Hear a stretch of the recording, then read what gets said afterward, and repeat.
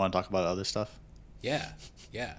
So let's talk about minimalism because this is loosely related. I mean, the idea is that meditation clears out the mind, and minimalism cleans out your fucking house. Well, I mean, I'm gonna fight you on that point. I don't think meditation is clearing out your mind. It's being aware of what your mind is doing.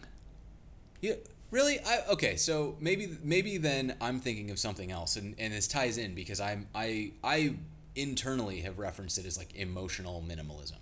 Um, the idea being that so much of the things that we go through on a daily basis or in the course of our lives, we we start out, and I'm gonna get woo woo for a second, so bear with me. Like we start out as this like tiny point of consciousness. It's like a completely naive identity. We are born and we know nothing and we care about nothing and we fear nothing except what falling is the only natural fear that we have when we're born.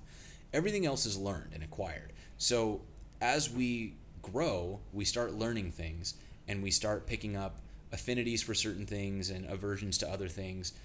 Um, over time, that becomes our identity. It becomes who we are.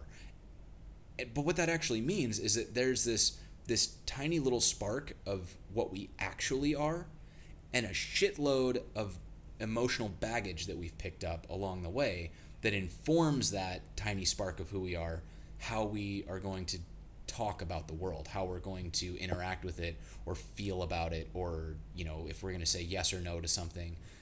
Like all of these big decisions are kind of informed by, well, and obviously this turns into a nature over nurture, or vice versa kind of argument, but in terms of the things that we can consciously be aware of, a lot of it ends up being shit that we picked up through our parents, through our friends, through experiences that we've had previously, through books that we've read and music that we've heard, and so much of it is optional.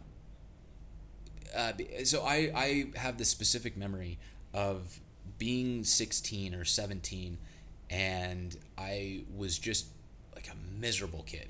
Like I was the perfect example of the kid who had no problems and therefore needed to invent a lot of problems.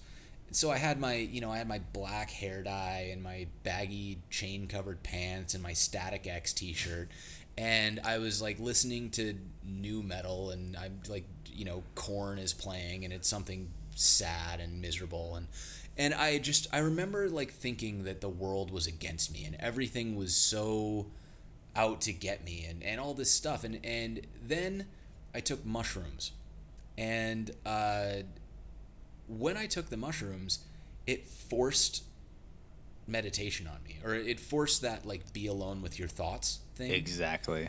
And what ended up happening to me was I kind of zoomed out from I zoomed out from like being in my world to looking at my world. And so instead of like being who I am and looking at the world through the lens of my experiences and my relationships, I was able to kind of hover above it and look at everything in my life as kind of like a box that I had to carry around.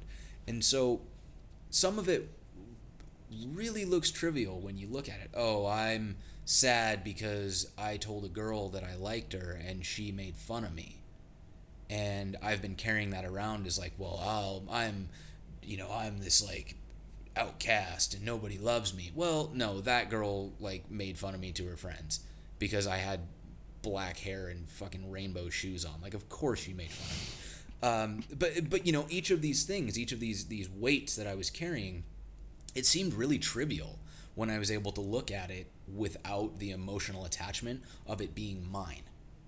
Like Yeah, you lose the sense of self. It's not your stuff. It's just stuff. it's just stuff, and from an emotional standpoint, I think that a lot of our emotions and the things that we carry around are the same way. We drag around our experience as if it's a vital part of who we are, but it's really not. Like we are we exist, but all the memories and bullshit that we bring into it and our grudges and our like judgments on things, whether or not we'll ever eat octopus or snails or things like that. Like those little tiny things that kind of block us into a corner. Like we decided when we were 5 years old that we wanted a picket fence and 2 dogs and 3 kids and all this shit. Like you tell yourself these things once and you never examine those thoughts ever again, and it becomes this weight that you drag around unless you actively take inventory of what's in your life and what you like. Do I need to be carrying this? Do I need this? Or do I just have an emotional junk drawer chock full of shit from 30 years of being alive that I've never once examined, but I keep it there because it's mine? I feel like you just perfectly described what meditation actually is.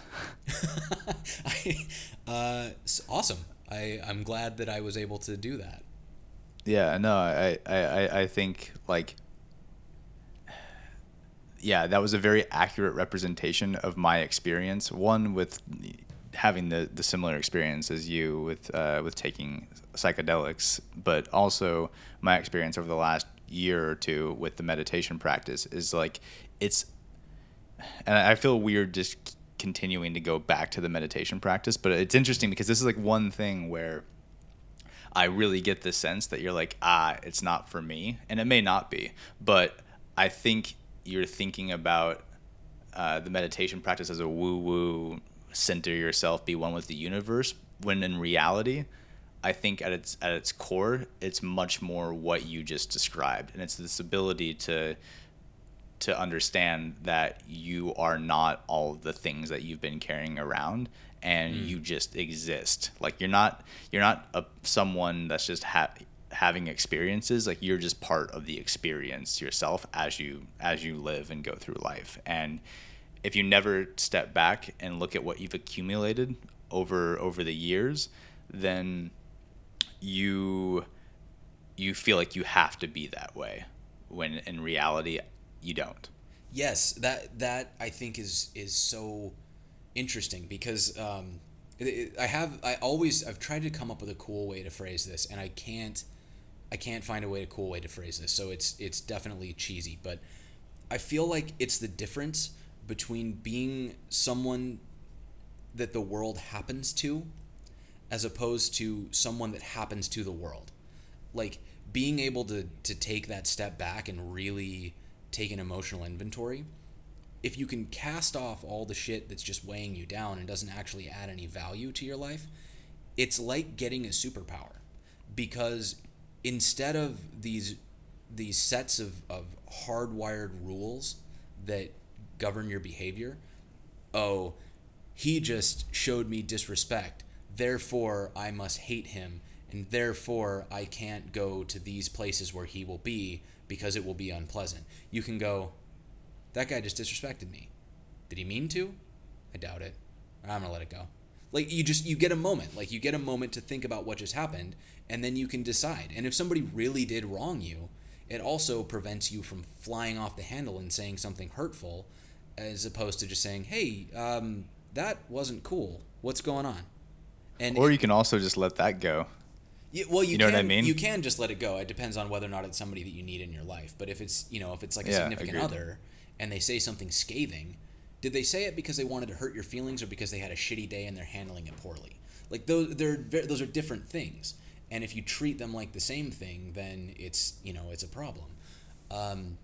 But so that's my emotional minimalism. And honestly, if that's what you look at meditation as, then I meditate. Like I do that regularly, but I do it differently. I don't make time to sit down and like, I don't know, specifically meditate. I find the spaces in my day where I can sit quietly and like kind of take a beat and say, all right, how do I feel right now? Like, am I happy? Am I excited? Am I dreading something? Like, do I feel anxious? Where am I at? And then you can, So I find that I do that a lot too. The meditation practice, like, and I'm not even sure. Like, I've only been doing it for a while. I'm not sure if it's something I will continue to do a practice like that. At least I would from right now, I think I will.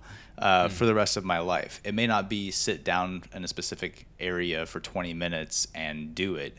That's just practice. That's getting me in the habit of doing that more often. And it seems like you may already be in the habit. That's what that is for me. It's like going to the gym. Like if you like walk around and you're constantly moving and stretching and like throughout your day you're just active, like do you need to go to the gym? Depending on your goals, maybe yes, maybe not, because the goal of the gym is to get you into the practice of moving. Right. And so the goal of my meditation practice is to get me in the habit and the practice of kind of dropping into that state. And the more that I can do it outside of the practice, the better my life is. Yeah.